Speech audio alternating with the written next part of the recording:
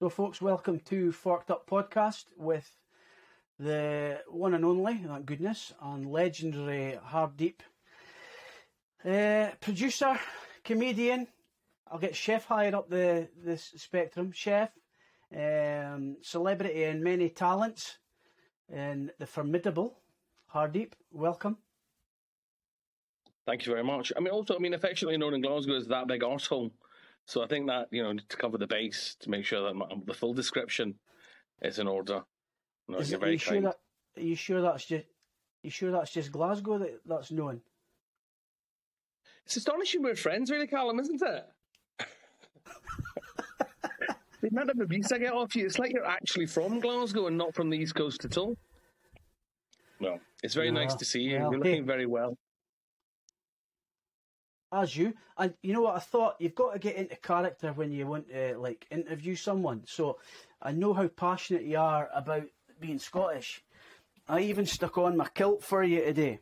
So is that a denim one? No, is that the denim kilt? It's close to it. It's close to it. I got it done by our friend at 21st Century Kilts.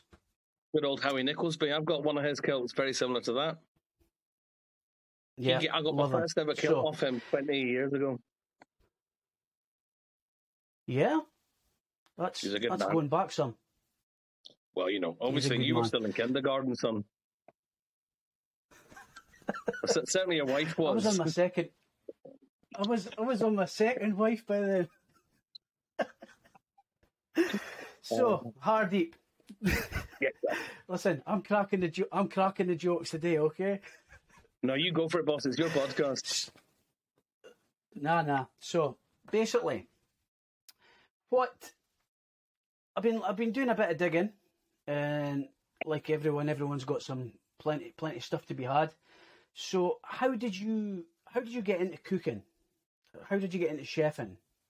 Well, it's interesting knowing that we were going to be chatting today. I had a business meeting yesterday about a possible restaurant venture, and you were very much in my thoughts, as you always are. Whenever I do anything, you and I have been friends, and you've always advised and guided me. So it's nice to have your presence in my consciousness that way. I was a very keen home chef, and then when I was on the telly, I said to my agent, I want to do Celebrity MasterChef. And she said, they don't do that yet. I said, well, they will do, and make sure I'm on it. And the first series of Celebrity MasterChef, I got a gig, and I was effectively the runner-up. In fact, to this day, John Terode and Greg Wallace still argue about who should have been the winner. And Greg thinks I should have won. So that really kind of catapulted me into the world of food. Got to meet a lot of chefs. You know yourself, Callum, there's particularly in London, a massive intersection between the entertainment world and the food world. So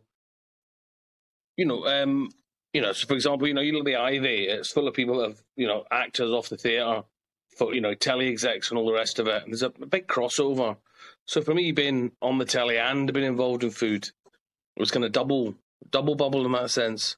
And again, there is, and as it is with, folk that, obviously a lot of folk know you kind of at a distance, but folk that actually know you and call you a friend, like so many people in the business, incredibly generous, incredibly thoughtful, incredibly welcoming. Whenever I've come up to see you, I've always felt incredibly at home. And I think that's, although you are like the king of that, you are the very best of that. It's not uncommon to have a level of welcome. It's weird. It's kind of a lingua franca. Food is like a currency all of its own. I get into kitchens of folk I don't even know because they know I'm a chef, and there is a generosity of giving in kitchens.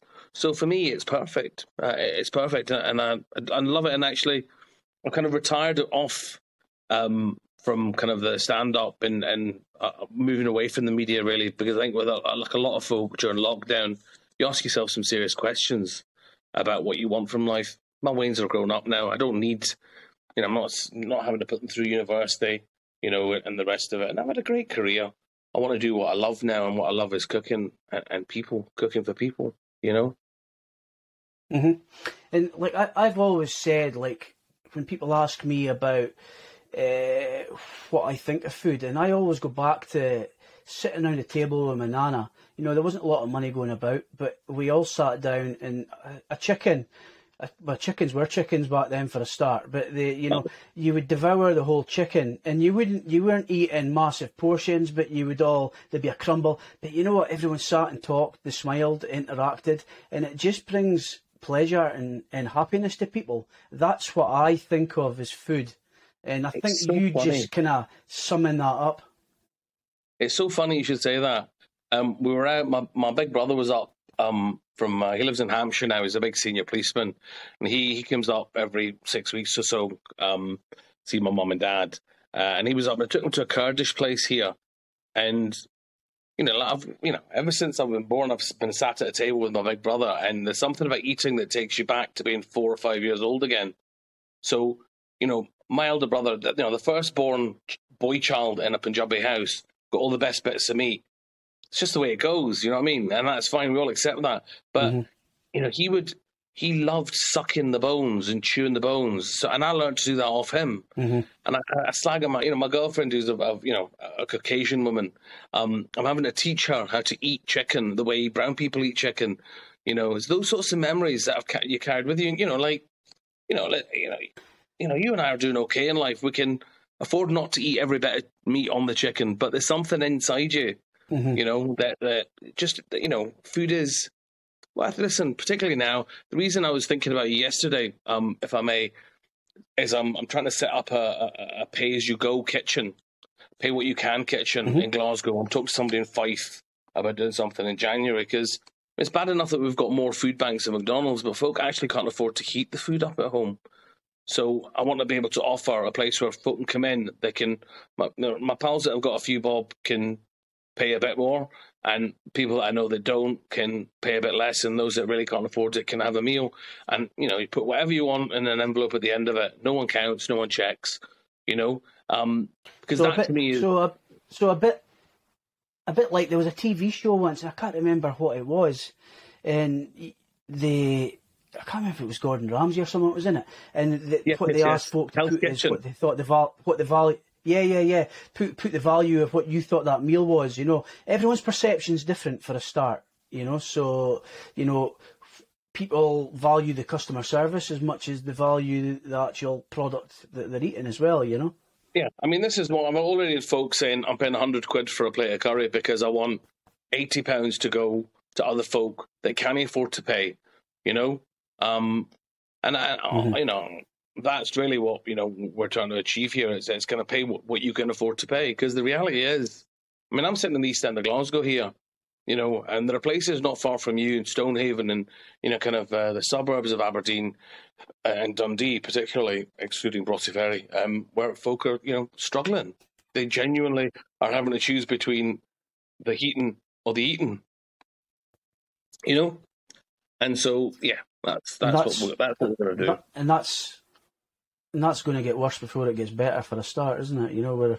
We're just away to hit a real turmoil in the next year. Really, it's going to be a tough old gig. So anything that can give that smile back to folks' faces again, So they can be coming out for something that relatively doesn't have to be anything fancy, but it's quality. It's making a happy memory, and if they can bring a smile to their face in that memory, it's a winner, isn't it? Winner, Hardeep dinner. There you go. Oh, thank you so much. There's your slogan right there. After that's it, it's gone. That's fine. No, but it's for. I mean, it's interesting. I brought a friend. I brought my best friend up to see for fish and chips, and I was banging on, going, Heather, we're going to see my pal Callum. We're going to go on a fish and chips, and she's like, "You've been talking about this for the week before we left. We're only there for 3 days, and you keep going on about it." I'm saying, you haven't had these fish and chips yet, And that's the reality, is the memory and the thought of your food and what you do inspires me.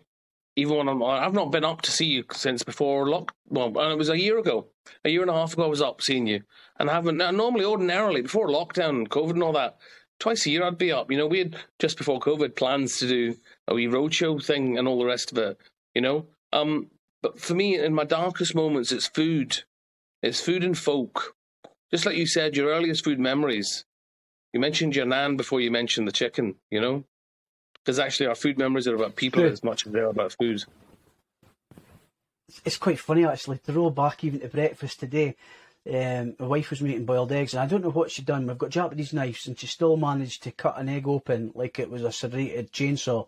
You know, there was shell everywhere. And I said to her, eating this just reminds me of going to my granny's house. You used to always get boiled eggs, and she used to have a knitted tea cosy that would go on the top of it to keep it warm. But she used to cut them open, and there'd be shell everywhere. But if the egg had gone hard, she used to put a knob of butter on the top of it. And it's funny, and Victoria said to me today, and I said, look at the calories and the fat in that, you know, adding the butter. And she said, yeah, but how many fat people was there then? And it's true, there was none. You know, I know. There was... Well, it's funny, I've completely switched over. All my cooking has gone to olive oil, butter, and ghee. Having never used ghee professionally, I've done a lot of reading and a lot of research. And actually, it's this hydrogenated oil, vegetable oils, and all that. You know yourself. You know, the kind of quality of oil you're using. And that's the first thing I tasted the first time. I'll never forget the first time I put one of your chips in my mouth. You know, it was that, you know, it was the best. It was you know, it was the, listen, you've won enough awards. You know, you need another house to put your awards in, you know, so you don't need me to tell you that. But yeah, it is interesting how, you know, kind of growing up. I mean, I'm just, you know, back to the gym trying to get back into shape after lockdown and everything. And I'm lucky in that I love eating healthy food. So I had chicken and salad last night. I love it. I can have that every single day, and I probably will. Yet still, I'm struggling to shift the weight because I'm 53. You know, your body's not that keen to lose weight, you know, particularly after, you know, the life I've led. It's like, geez, let's stay alive as long as we can, you know. Anyway. I think COVID, you touched on a minute ago about COVID, how it kind of changed your perception on stuff. I totally agree with you. You know, I was up and down the country, all over the world, flying around, eating what I wanted and living like a pirate. And COVID kind of gave you a bit of a reality check about actually what was really important at the minute. You know, and it has changed the way people are now. I think, you know, people's perception of going out, you know, people don't mind spending money. I think the people have still got money just now in my eyes. Not everyone, but the people that have still got money, but they're just being careful where they're spending it now. So, yeah. You know, I mean, if I give them a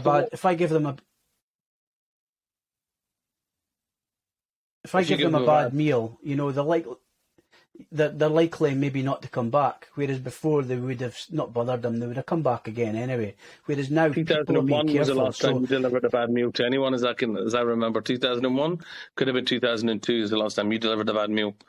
No, but I mean, I think what must have been my day off. Must have been your day off. That's what he always says. I think it's different for us. You know, we've got so many friends in the business, and you know, there's a lot of folk who haven't reopened. A lot of folk, you know, put Brexit on top of, you know, COVID. You know, there are people, you know, struggling to find staff. I mean, there's a place in Glasgow. It just won an award at the BBC Fish and Farming Awards, and it's having to close 2 sites out of the 3 it's got in Glasgow because it can't afford, you know, to remain open without staff to run it. You know, so I think that's changed, and I think we need to. I think there's a bigger revolution coming with food. I think because I've sort of been saying, you know, we should eat less meat, and eat less. And you were ahead of the curve with your sustainability program. You know, I've never felt compromised eating your fish. But while I'm eating it, I always feel really good about myself because it's sustainable fish. You know, if we can actually engage the populace to spend the same amount of money on chicken and meat and fish, but just make sure it's sustainable and better quality, and then maybe have 2 or 3 vegetarian days a week. There's no reason not to. I've just made a big pot of lentil soup. You know, it's delicious. Lentil soup's, you know, kind of a Scottish stalwart. I think what people need to realise is a balance of everything. You know, you can't eat fish and chips every day. You can't eat curry every day. You know, you've got to get a balance of everything in your life. You know, meat's the same, but you know, what's available now to be had. Say to people, you can't have curry every day. They have curry every day in India. Well, I know, I'm joking. I'm joking. There's a different. There's a difference between eating. Yeah. So, but what I think as well, it's like gluten free. You know, Jesus, a couple of years ago, no, 10 years ago, you would have never put anything gluten free in your mouth because it would have been like cardboard. Whereas now, it's night and day. You know, I've got products on my menu at the Bay that are gluten free, but I don't advertise them as gluten free to everyone because I know that the general public wouldn't take it. They would moan about it before they ate it. You know, so it's perception. So, you know, people need to have variation, without doubt. They do. But also, you know, I'm putting the business plan together for this new place, and you know, with the challenge of an Indian restaurant, and I think it's the same with fish and chips. I mean, your case is always the exception to the rule, but you know, your regular chippy is going to be not so busy on a Monday and Tuesday, whereas in Glasgow, at any rate, stowed on a Thursday, Friday, Saturday. So with an Indian restaurant, folks don't really want to have curry early in the week, you know, necessarily. So you know, we've put over to a vegan night. I'm doing a vegan night on a Tuesday. Vegan vegetarian night, and I love doing that. You know, I'm not vegan or vegetarian, but it means I have to deep clean my kitchen. You know, I mean, you know, cross contamination is a big, a big factor for me, and also it really improves me as a chef. You know, I've got to think about cooking in a different way. I can't just rely on buying lovely meat and braising it. I've got to cook aubergines and courgettes and the like, you know, and it makes me a better chef. You've got to fall in love with the ingredients, haven't you? And a much more sensitive lover. Is that because you're thinking about aubergines again? I'm thinking about your courgettes, Callum, is what I'm thinking about, because I've heard it's a bit green and bendy at the end. Sorry about that. This is a business podcast. Why are you making it? So tell me, who was your inspiration in cooking as you grew up? Well, a couple of people actually. Hugh Fearnley-Whittingstall really inspired me because he's a guy from absolutely the other side of the tracks. I'm the child of an immigrant that grew up with very little. He's an Etonian who had a silver collection of spoons in his mouth. Yet what brought us together, and he's since become a friend, which is weird, is just his passion and love for food, and the fact that he believes in nose to tail eating, particularly with pork, which is my favourite meat. So he's one, and Madhur Jaffrey, who again has become a dear friend through the years, which again is very weird.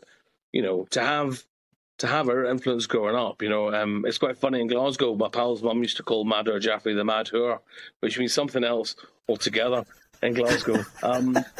But to kind of have this again is sociologically, it's interesting when you're a brown kid with NHS glasses and a turban in Glasgow, trying really hard to fit in and never fitting in. You're never truly accepted. Then you see somebody like her on the telly, and you kind of go, "You're elegant. You're incredibly erudite, incredibly well-spoken, knowledgeable, talented." There's another sort of brown person out there. They're not Uber drivers. Not as Uber driving. I mean, I try to do some myself. You've got to believe within, though, haven't you? So, like, inspired me. Jamie Oliver inspired me. Great chefs. Heston, obviously. But a lot of restaurateurs. I mean, like Roy, our friend Roy, Roy from Ondine. Yeah. I mean, for me, the best seafood restaurant in the UK. And his inspiration isn't just the cooking. Although it's really, a big influence on me, it's how he runs his kitchen, the love in his kitchen, the absolute camaraderie and the brigade's kind of love for him. That's hugely important to me. I think what's nice about like Roy, you're saying there, is his love is the passion he's got for his business, his ingredients, his sourcing, everything, right down, he's really particular, and it stems back to the love and respect he's got for Rick Stein. A massive influence in his career. And you can see that. And the friendship that they've still got tells a lot about both of them chefs. It's not just move on to next one. They've got total respect for each other. It's commendable, really. It's lovely. As a chef friend of mine, John Fell, He works in Cumbria. A brilliant chef. He used to work at a theatre I used to play. That's how we met. And he just the other day put on Twitter a recipe we shared. I gave him curried cauliflower cheese. You've got a chef that I really respect, and a dear friend that I love, promoting my recipes online. Mark Hicks, when he it's funny, he thought it was hilarious that it was a brown fella that was Scottish. He thought that was the funniest thing ever. Mark Hicks, when I met him. So we became really good friends, and he phoned me up one day, and he's actually got like ADHD or something, some sort of attention deficit thing. So when he speaks on the phone, it's like a gunfight. It's like da da da da da, then big pauses, and reloading, then speaks again. And he said, I'm doing a recipe. Can I name it after you? And I'm like, oh, here we go. He's taking the piss out of me now. And it's called Hardeep Scotch Egg because it's a Scotch egg with Indian spices in the mash around it, with kind of smoked fish and stuff. And you kind of go, do you know what? I'm ready to go now. Put me in the box. Hicksy's named a fucking recipe after me. Life doesn't get much better. But this is what I mean is folk remember the kind of, listen, I think Ramsay's a genius. I'll defend him to the hill. But all the stuff with him and Marco, the cutthroat stuff, is actually incredibly exceptional. Most chefs I know that are any good will welcome you with open arms. Sat Baines is another great example.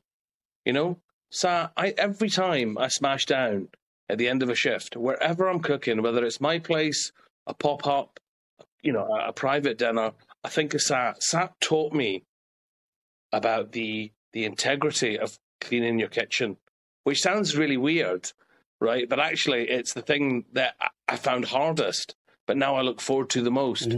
And that's down to Sat. Apart from teaching me all sorts about cooking and being a genius, that sort of thing. And Angela Hartley taught me how, in a profession that's dominated by men, doesn't really matter if you're a woman, if you're as fucking good as she is. And to work in her kitchen, I did a few stages with her. Oh, what a joy. The respect, it's like no other chef I've ever worked with. It's quiet. There's not a raised voice. The funny thing about her is, we were friends before I ever cooked with her. And she would always call me Hardeep this, Hardeep that, till I got into the kitchen with her. She'd call me Sunshine or Big Man, because she was up in Glasgow. She never used my name in the kitchen. It made me crap myself because she's a formidable talent, an amazing, amazing cook. She's got her parents, they were fish and chips. I think that's where what her mum and dad used to have, fish and chip shop. But she's fantastic. Her. I went down to, is it Murano, isn't it? The restaurant. Yeah. I went there with a friend of mine a few years back now, and she was eating vegan at the time, and we were doing tasting menu. But it's the first time I've been somewhere that it didn't feel like it was a pain to ask for that, whereas other places we're talking probably 10 years ago, when you would ask something like that, you'd have just got a sigh. Where it wasn't a problem, it was like deal with it, and the food was food's not compromised with it either. No, I mean the great joy about, and I think she'll. I hope she loves me for saying this. Is I think sometimes with a lot of male chefs I know, when they first start out, there's a lot of testosterone in the cooking. There's a lot of competition. Mm-hmm. There's a lot of how many ingredients can I put on this plate, instead of what's the caliber and the provenance of the ingredients I put on the plate. And I always thought with Angela, the food, there was a simplicity about it, great technique of highest order. But the story was there to be told. It was very clear. The fish was exceptionally well cooked. The sauces were just delicious. Everything worked really well together. But I think interestingly, that the idea that she grew up in a fish and chip shop is where a lot of her humility comes from. Because to this day, some of my earliest food memories of the chippy. In Bishop Briggs, where I grew up. For a lot of us, and the first meal we had when we arrived in Glasgow was the Philadelphia Chip Shop on Great Western Road. I was 3.5 years old, fish and chips, and it was genius. And I've been trying to find eating it every day. Oh, listen, Don't fucking knock it till you've tried it. Pizza. Was it pizza? Pizza crunch. I don't like the batter. Yeah. I like and also it's very difficult to explain. Have you had a deep fried pizza in Glasgow? I've tried it before. It's freaking something, a different league. But I do get what you're saying. You get it without the batter and you get it with the batter. So there's pizza crunch and I can't remember what they call the other one. So you can have it without. And but it's like that cheap. It's like the cheap bird's eye pizzas you used to get as a kid, isn't it? You know, it's not pizza that you recognise. Again, there's a great story there. That was the imported pizzas that would come in fatsies on the Brumelo. You know, they brought over that you couldn't see the cheese. You could barely see the onion and the mushroom. You know, they were always vegetarian, you know. But it was a bit of deep fried. It's a funny story. My mum used to make pakoras for us growing up, right? So pakoras for white West of Scotland and East Coast folk, I think, the bhaji of the pakora is the starter before the main meal. But in our house, the pakora is what you had while you were waiting for your meal. You know, shut up. You're hungry back from school. You're not having dinner until 8, so just eat a pakora now. And there'd be batter left at the end. And of course, immigrant family, not want to waste anything. My mum would get a bit of plain bread, cut it in half, and use it to soak up the batter. Deep fry that and put it on the plate. After a few weeks, that's all we ever wanted was bread pakora. You know, it's funny how these things, you know, she invented it as far as I know.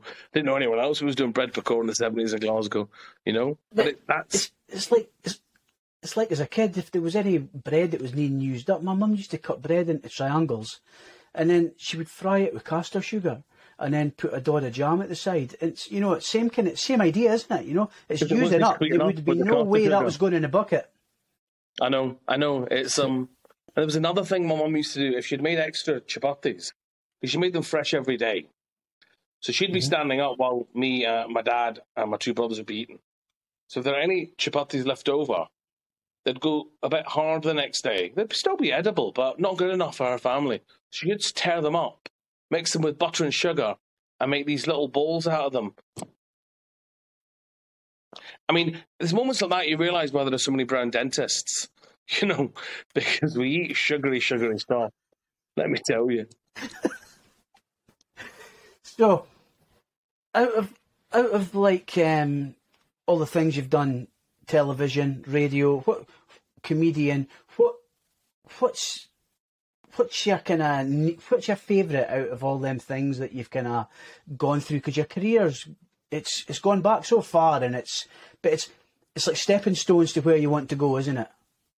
I mean, I love being on the radio. I love the radio so much. The wireless for me is the most intimate and most powerful form of communication and broadcasting. Telly was fine, but if I never did telly again for the rest of my life, I wouldn't mind. I'd miss the radio. I miss the radio every day. I do also love cooking. I mean, I started. So during lockdown, me and my best pal started delivering curries to folk to raise some money so that we could then send free food to nurses and to the pharmacists and to folk that were, you know, frontline workers during the white heat of COVID. And I've started doing that again just last week. I started up again, just me, myself, just like, you know, a dozen or 15 deliveries, you know, not making a huge amount of money, but I deliver them myself. Because I like to meet people. I like to meet those people that have been with me for 3, 4, 5 years. Some dear friends, you know, I've been delivering them food for 3 or 4 years. Because that's what I missed most through lockdown, you know. With all the work that fell away, and, you know, I lost tens of thousands of pounds worth of work, you know, but I'm alive. Doesn't matter. Nothing else matters. I'm alive. My parents are alive. My family are doing okay. That's the most important thing. But what I missed, what drove me to the point of suicide, Callum, if I'm being serious with you, was just not seeing people, not being able to hug people. I live behind a really famous Italian cafe restaurant called Cellino's in the East End of Glasgow. I went to school with the family. I've known the family since I was 7 years old. And I remember the first time when lockdown was ended, I could go around the corner, 50 yards, and hug one of my best friends that's the manager there. You know, and we were both in tears because we hadn't we take it for granted. I'd walk by every day, sometimes twice a day. They've got an amazing delicatessen. So I'd pick up lovely ingredients, great cheeses and hams and all the rest of it, brilliant bread, or sit down and have a wee meal and stuff. It was a great place to eat. Always get a table. Coffee was great. The pasta was great. That was taken away from me, And so I'll never take that for granted again, I think, as you said earlier on, we've all learned what really matters to us, And, like listen, your friendships matter to me massively. You've always been there for me through the years. Mm-hmm. Whenever I played Aberdeen, you always came, albeit looking for a free ticket. But, we always come down to Edinburgh, see me, and the rest of it, And I couldn't come to, when I think Aberdeen, I know you're a Stonehaven, but when I think Aberdeen, I think of you. And I wouldn't come without trying to see you. Mm-hmm. Also because you give me free fish and chips. You've never charged me for fish and chips in all the years I've known you. And it's many, many years, and it's much appreciated. What goes around in life comes around in life, Hardeep. So they tell me. So tell me this new business venture of yours is really interesting. Explain it to me. Because it's the sort of thing... Because I was just saying yesterday, here's what I was thinking about you yesterday, right? Listen, I think hopefully you'll agree. I'm pretty good at cooking. The cooking I can do, menu management I can do, ordering, all that, minimizing waste, all that. I can do all that. I know how to order, I know how to pair my food with my beer and my wine. I know how to set up a good restaurant at the front. What I'm absolutely rubbish at is the business side of running restaurants. That's why I don't have restaurants, because I'd lose money, because no one ever stops to teach you about the business side of things. I never went to school the way we talk about business studies. I think that's something, though, you find quite a lot of the time. You find a lot of good chefs that work in good restaurants, and they decide to go out on their own. It can be a problem for them, because they don't have a concept of actually what the costings of everything comes. It's not just, it's not just that lobster that's come in. It's about how to turn the lobster around, the time, the effort, and everything it takes into it. It's got to be equated into what, the end result is. And all chefs want to have the best ingredients to play with, but they don't realise that the downside of that is you've got to charge a premium price at the other end to try and justify it. But for me, the new venture, Forked Up 90 Days, so for me, I've done a lot of consultancy all over the world, helping people open businesses, and I love doing it. But what's quite difficult with it is people don't know when they want you, and then when they want you, they snap their fingers. But unfortunately, life isn't quite like that. You've got your own commitments, and then also you try and teach someone what to do, but deep down they really know what they want themselves. They just don't know how to put that out, just like what you've just said. So for me, I was getting in a bit of a deep place over a year ago, just like things were coming to me, and business was running fine. Everything was personal life I was struggling with, and I thought, I need to get in check with this. So I went and got a mentor and a coach to try and get me into check. And, he's highlighted things to me. He said to me, you're a connector of people, which, I have got a lot of connections. If I don't know someone, I know someone that can sort it. And my skills and my vision, I've got a really overactive mind, but I can't always implement it. So like at the moment, everyone says I need to get on TikTok. I have no time for that. So I've got the ideas. I tell the staff at work, I want that done. You do it. So it's the who, not how. So who can do this for me, rather than try to work out how to do something. That's what's really important in business. What's so lovely, in all the years I've known you, and it's been many, many years, I've never heard you realistically appraise your own ability like you've just done today, because you are. I always pull your leg about it. I was sitting there having, eating my chips outside the shop, kind of going, these award-winning chips are matched by the award-winning fucking gale that's blowing in off the harbour, You are, as far as I'm concerned, it's the best chippy I've ever eaten in, and I can't see how there can be a better chippy in the world. But you've never, up until today, been comfortable with acknowledging that. So I think clearly, if what you're putting out to the world through Forked Up is what you've received through your coach and mentor, that's beautiful, because you are fucking amazing. And you're saving the planet. I think You nailed it really there. So one of the things that he says is you've got to accept praise, because quite often what you do is you deflect praise. So if someone praises you, you throw it back, oh, you're looking good too, rather than actually accepting that praise for that moment, you know. And you've got to get into your ego and drop the ego, you know, like, you know, I'm actually writing a book at the moment, and I was going to call it Battered Ego, because I just thought, you know, you've really got to take a deep look at yourself. I think COVID's been good for this. That really makes you look at what you've got, what's around you. I had COVID real bad, you know, ambulances at the house and everything, and yeah, long COVID, and it really affected me big time. And it did make me really change in what I was looking at. So Forked Up is, it's a way, like I do this hot pen technique where you've got to think of where you want to be in 3 years' time and add fluffy bits. You know, don't just say you want to ride in a helicopter, you want to fly the fucking helicopter, you know. You've got to add fairy dust to it. And that's what I've been doing for the past year and a half. I've been really doing this, and then you strip it back and work out how you can get to it, small chunk it. And it's unbelievable how much you can actually achieve by changing what you do. So Forked Up for me is about taking people on board for 90 days, evaluating if they're a new business, start a business, or a business struggling. Then we can look at it and we strip the business down, find out what they want out of it, you know, because that's important first, is what do you want to get out of this, you know. So like when I was doing my hot pen technique, I find that all the time I like helping people, help all the time. So this makes sense for me. I can put my knowledge out there to people like you and say, right, you want to get this charity curry place up and running, right? Let's look at it. And I can strip you back and we can work it out and make it into small chunks. And in the 90 days, like I have a journal being made so that you have to journal every day.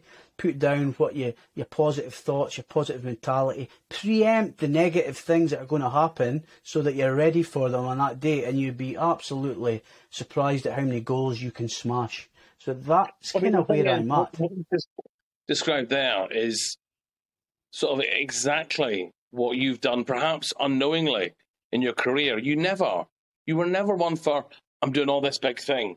You'd take a little bit at a time, you would deal with it, find all the problems in that bit. So what folk are doing is, I want to have a restaurant. That's one big thought. Mm-hmm. Well, there's about 100 steps to getting there, you know. Mm-hmm. And if you find all the issues and the challenges on the way, it means you're kind of knocking out the next load of challenges before they become challenges, if you know what I mean. Yes. So I've got one guy has been messaging me about signing up to Forked Up, and to be honest, he actually needs it, but I can't tell him how much he needs it. He's got to get to that point himself. But what he's saying is, can you not just come and do like a couple of hours consultancy for me? And it's like, you can't fix fuck all in a couple of hours, you know. You know, it actually, you know, and he's talking about possibly wanting to sell this business. And I said, you know what, you could take me in for 90 days, and I can tell you now, you'll make a better valued sale in 90 days from putting it in the best place you can. I mean, the other thing as well is, with the greatest respect, if you went in and did short-term consultancy, you'd probably make as much as you're making over 90 days, if not more. But I know for you, that's not satisfying. You want to stay with something. You want to see something grow and develop, you know? Mm-hmm. And that's what I think. So, you know, the value for money, I mean, you know. The thing is, with coaching and mentoring. Expertise and that amazing hair for $5,000, you know. I know, and it's all mine, you know. Apparently so, I know. Jimmy Carr was on the phone saying he wants it back. I need to go put a suit jacket on then. So it's very exciting. I'm very much looking forward to it. So we'll get you signed up for this yet, Hardeep. I think this would be a pretty good thing for you to get your teeth into for opening this restaurant. You know, I think as well the connection thing. So one of the other things, so you get 1-to-1. Obviously, you've got me all the time, and there's training programs, and there's going to also be some guest training. So it'll help people understand finances and things like that. So, you know, I mean, that's not my speciality, but I know people that can give a little bit of advice into that area. But there'll also be, I've got this little kind of zone I'm going to have. It's called the Hot Pass. So it'll be a live, like on Wednesday on this platform, recorded. So if you can't make it, you can watch it back. But all the other people that are in that 90 days can all join. So if they've all got problems, because what I find is you learn more from listening to other people's problems, because quite a lot of the time they're all similar, or they might not be today, but it'll come into play in 2-3 weeks' time, and you'll go, ah. But also, what you're doing there, what's so clever about that, about Hot Pass, is it removes my ego from the problem. I mean, if I'm having these problems and I refuse to concede they're a problem, but I hear somebody else, I'm not invested in that. The ego isn't invested in that issue, and I hear it clean, if you like. Exactly. And then what my plan was as well, that, after the 90 days, if people wanted to stay together, I would maybe create something where we had a community of people that had gone through the 90 days where they can help each other, influence each other, and like maybe have meetups and stuff. So that's kind of the idea of it. It's, it's obviously it's new, so it'll grow, it'll change over time, because one of the things that I've learned is you can't wait until something's perfect to launch it, because everyone else will go past you with that idea. So you need to launch, then change it. But also there are imperatives within. I mean, this is yourself, right? You don't invest in a business; you invest in people. So actually, there's a portability to the skill sets of the businesses you've set up. Those aren't just about food. There are principles in that apply to manufacturing chairs, to selling cars. Business is bigger than the individual sector it operates in. So it'd be interesting to see. Yeah, because one of the things was, so like my mentor, he said to me, about doing fish and chips. And I said, the problem with just doing fish and chips is everyone in my industry will tend to feel like they're doing good enough, or who am I to tell them what to do, apart from the few. But then we said, look, food and drink and hospitality really is a niche market for you. But it's right, what you said, if someone came along to me and said, can you help me? I'm a hairdresser. I would probably say, yeah, I can. Because at the end of the day, the ethos and the principle's still the same. It is really... The whole core part of it's the same. What's really interesting is when you apply principles from a parallel industry to yours, because there's so much perceived wisdom that blocks people thinking outside their comfort zone. Whereas if you bring something from hospitality into, kind of hairdressing, it's that sort of tension that can, that kind of disruption, if you like, that causes new thought and innovation. You should get me to do the marketing for you. I'm good at this. Yeah. Could they talk me shite? Do you think so? I made a career out of it. I can't eat food, and I can't eat meat, yet I've managed to make this career work for me. That's what they said to me in the Navy. Bullshit baffles brains.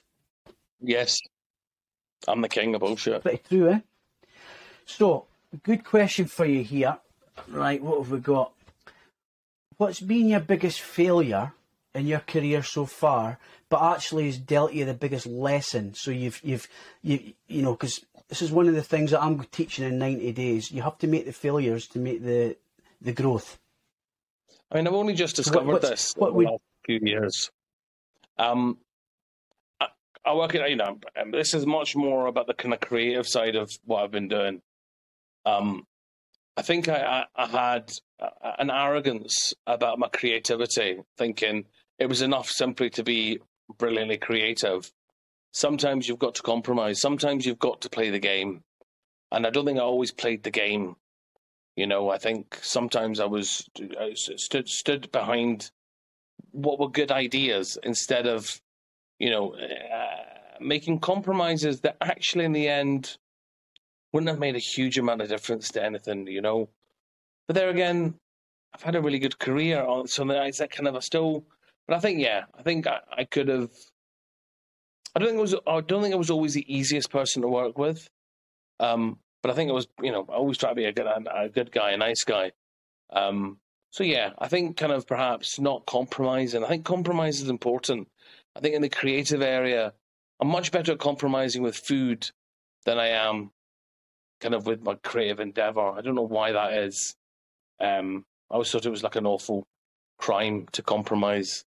Yeah, your kind of your script work or your TV work or all the rest of it. Yeah, I think that's probably So that again is a bit like ego, isn't it? You know, it's harder when you've got such a strong belief in something. So, like, especially if it's going to be in television, you are the face and you are the creative person. It's in that, so it's your way or the highway. Whereas with the food is the audience, isn't it? You know, the ingredients. Yeah. So if it needs a little bit more salt or a little bit more peppers or courgettes, you know, you can adapt it. So really, the principle's the same in life, isn't it? So I think so. you can get the same result by adapting, probably a better result by adapting. Yeah. I think also, you know, I mean, but listen, I was young, you know, and I was, you know, and to be honest with you, when I think about it, I hate myself for being like that, because also it didn't afford me an opportunity to learn. I love learning, you know, and also it's a cutthroat business. It could have closed the door for you a lot, actually, couldn't it? I think it did on occasion, you know, if I'm being honest. I think it did. You know, but then again, you know, I was a brown fella busting through all sorts of glass ceilings, you know, I was the first to do all these things. I did really well, but then could I have done better? I don't know. You know, I had a great time. I've had a great career. I'm still gone. I'm only 53, you know, so, you know, see where...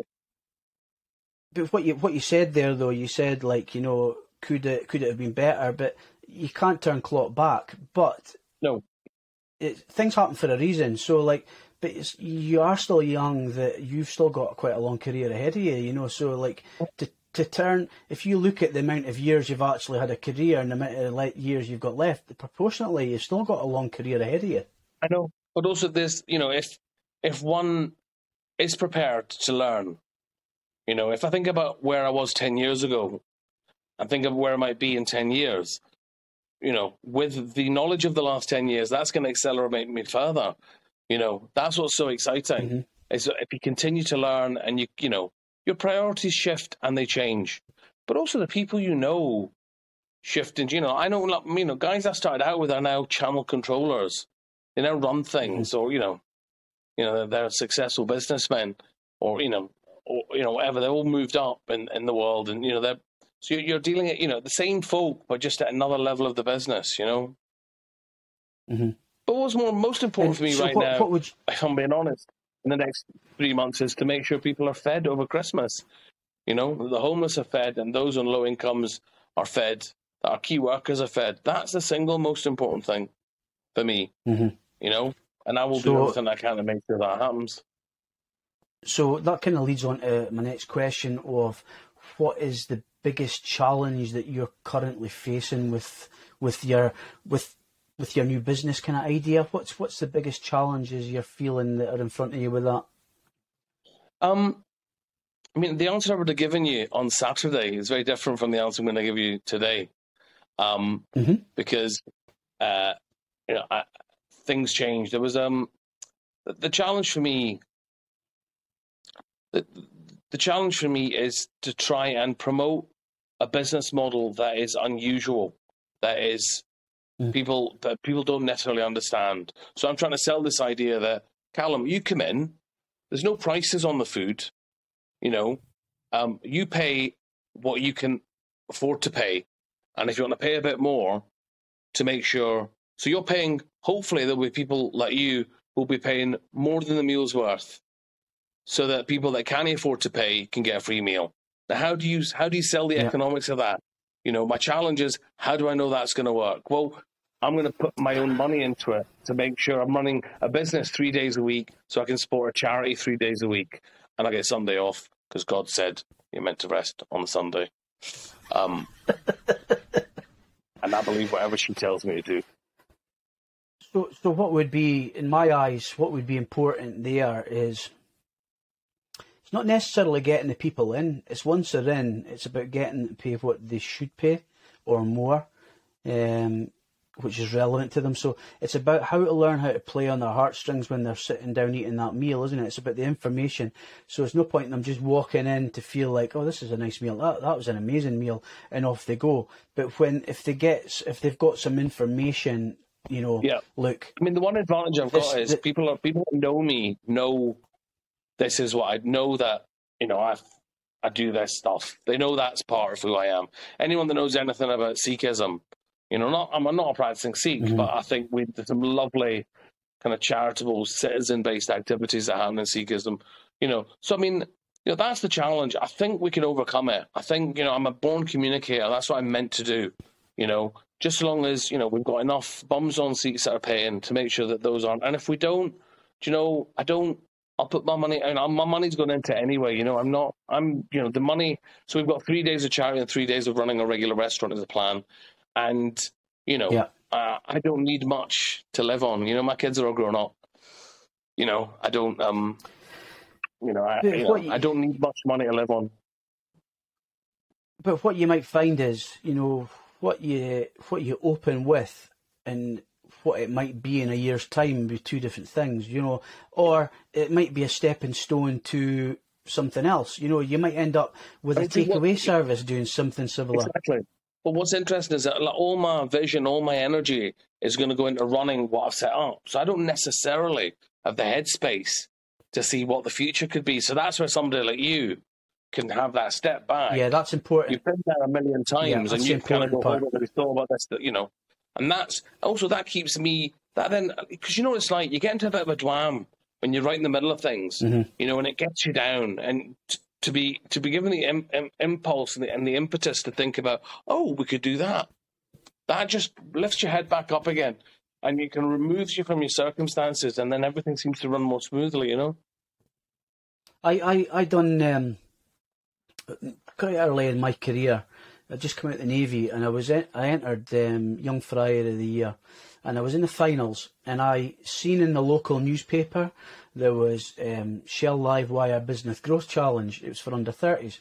So I thought, I'll go and do that. I thought it was just a course, and it would be good to go up against the other competitors and say, hey, I've done this, knowing that they hadn't done it. It was just something that would make me be a little bit more special than them.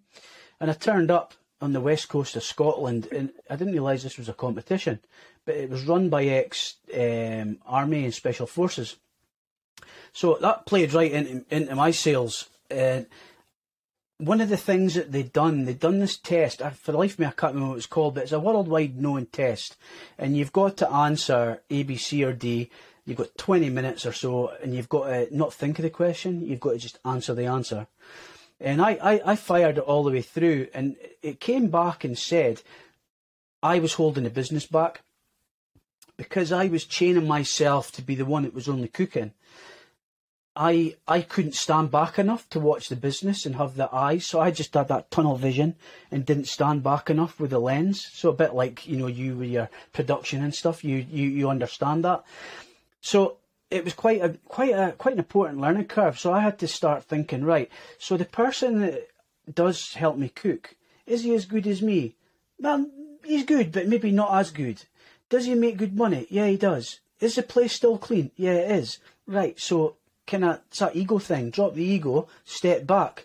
And if I hadn't, when I went on 5-6 years later and won Fish and Chip Shop of the Year, I couldn't have gone to Japan. I couldn't have gone to America. I couldn't have done all these things. So you don't see this. You don't see this the same as those of us on the outside.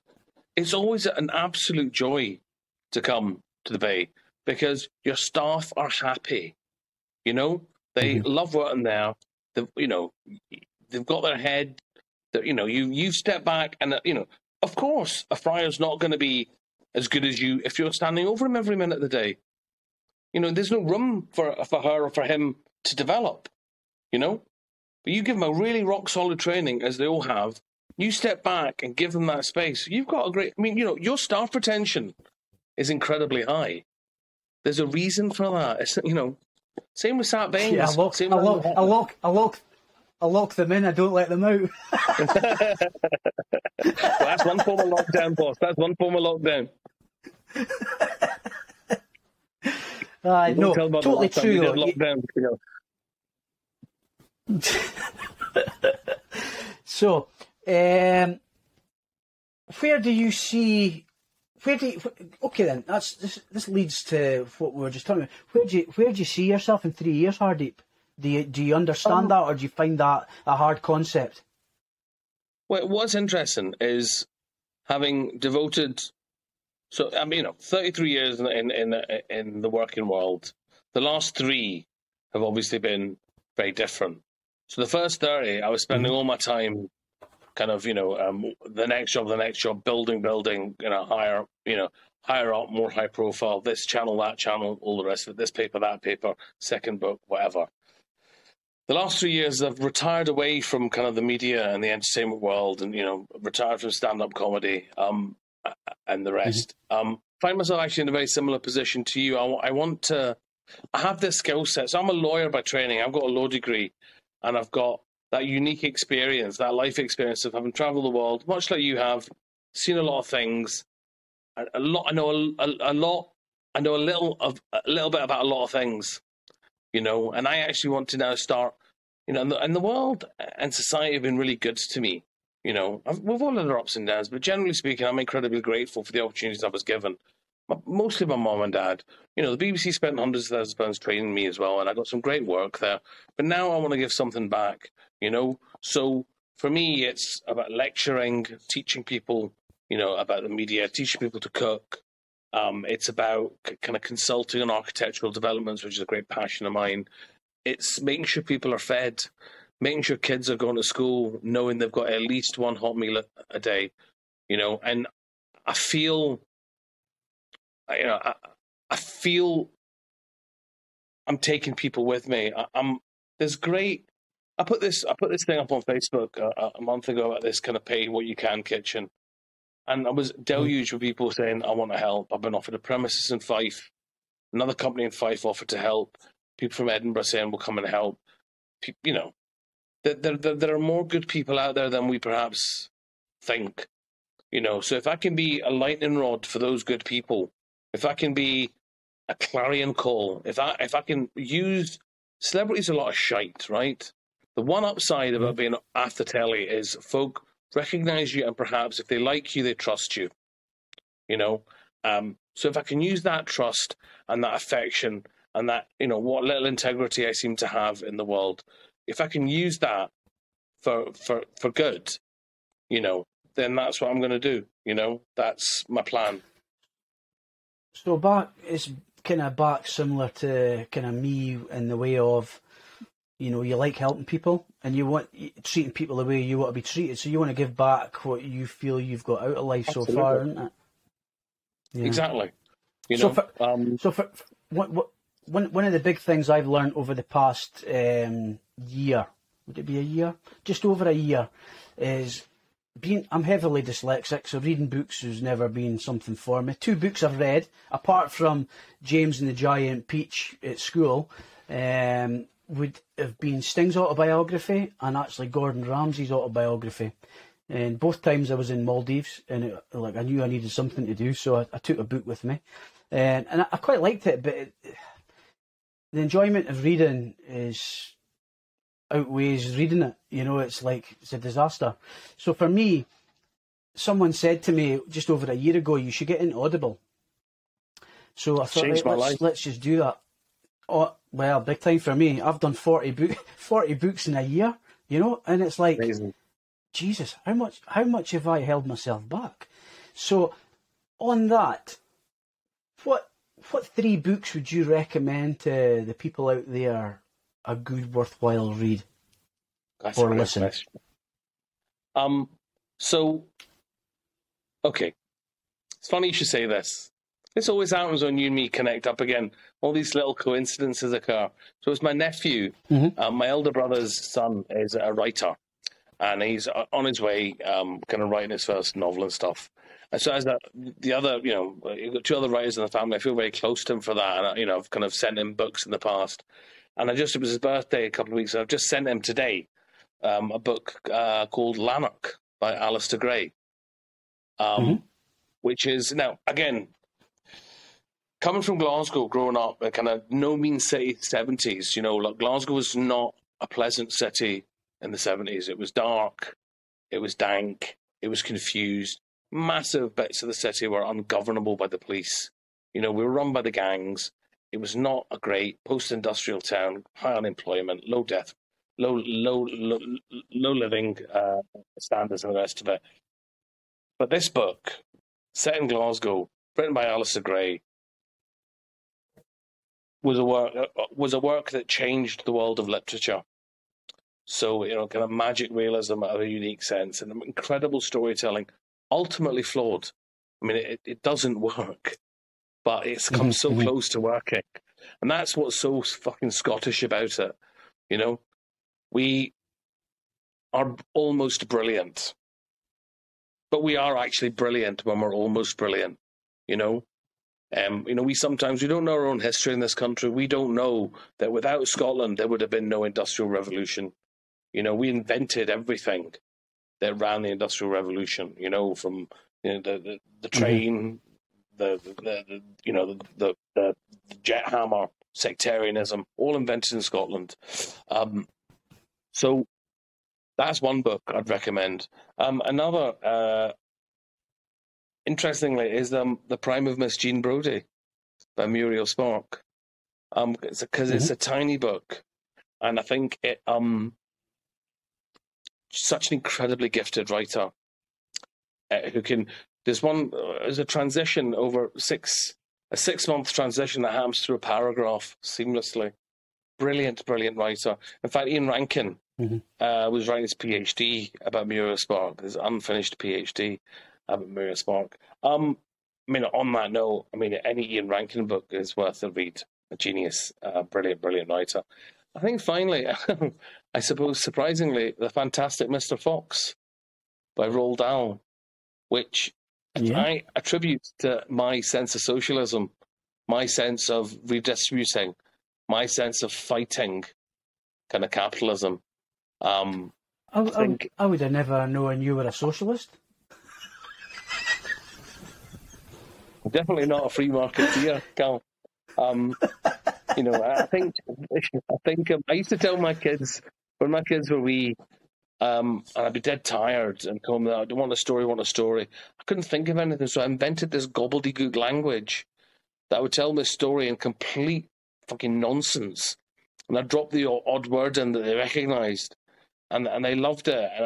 And one of our babysitters who was just on her way in heard me, and she was like, "Oh, keep going, that's really funny." And it was that one of those moments where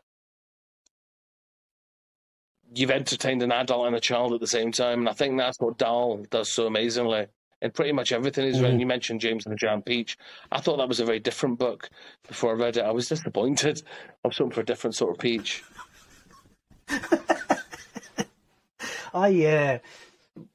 One of the ones, actually, I finished a good one last night, actually. It was Waypoint by Sam Hain from Outlander.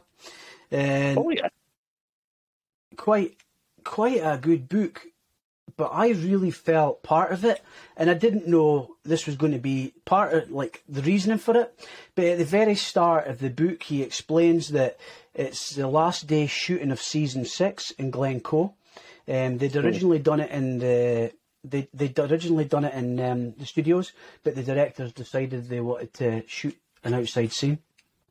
But they'd asked me along to cook for that, so I was up in the hills in Glencoe, cooking for them. I'm sitting in the van watching them acting out this scene, not knowing what scene it was for or anything. And I've always been pretty good. I never post any pictures because I want to go back. I don't want to be seen to be just promoting being there. But he goes on about this. But that day he'd been out for a run and thought, I must do the West Highland Way. And that day he jumped on his motorbike at the end, and which I was actually speaking at the end because I got him to sign some whiskey bottles for me to auction for charity. And then the next day he walked the West Highland Way.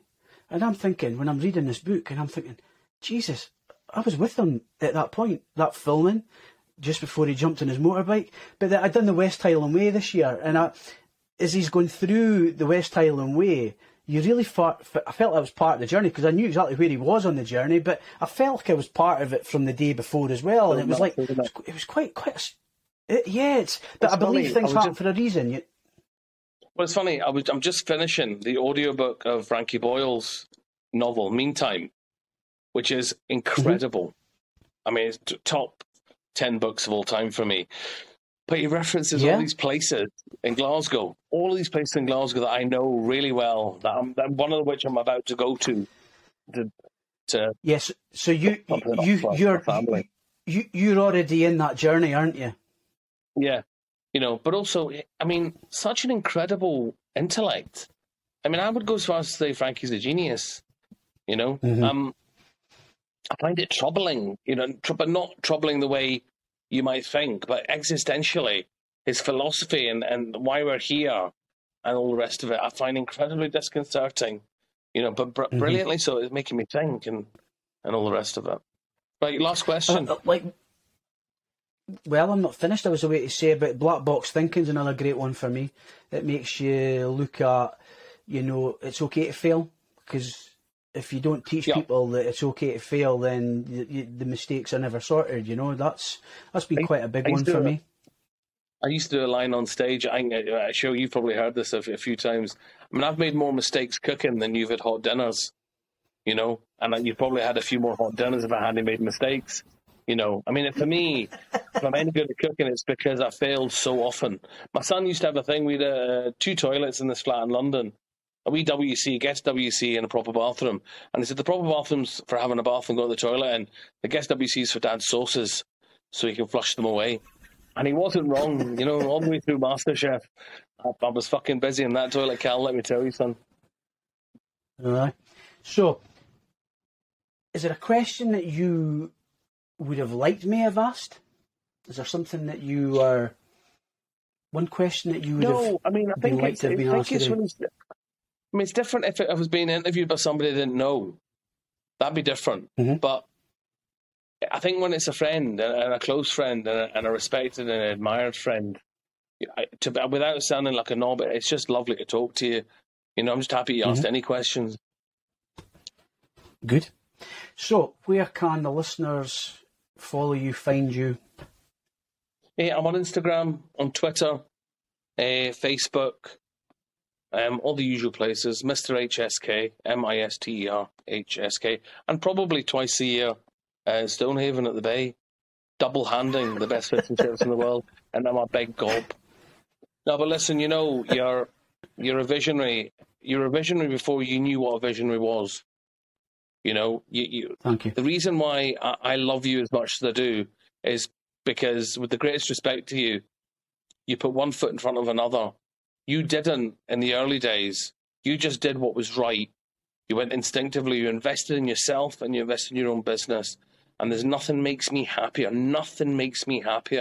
than watching you fucking fly, brother, because you deserve every minute of this success. And the fact that you're here now, prepared to give back for what is a knockdown rate, people, your consultancy rates are much higher than what you're charging for this, for the time and the attention people are going to Exactly. get. That's who you are. And, if I have to eat your fish and chips free for the rest of my life, so be it, Callum. So be it. I'm not going to defend the place. A public opinion. Hardeep, thank you very much for being my first guest my on Forked Up. Big love. Thank you. I feel honoured.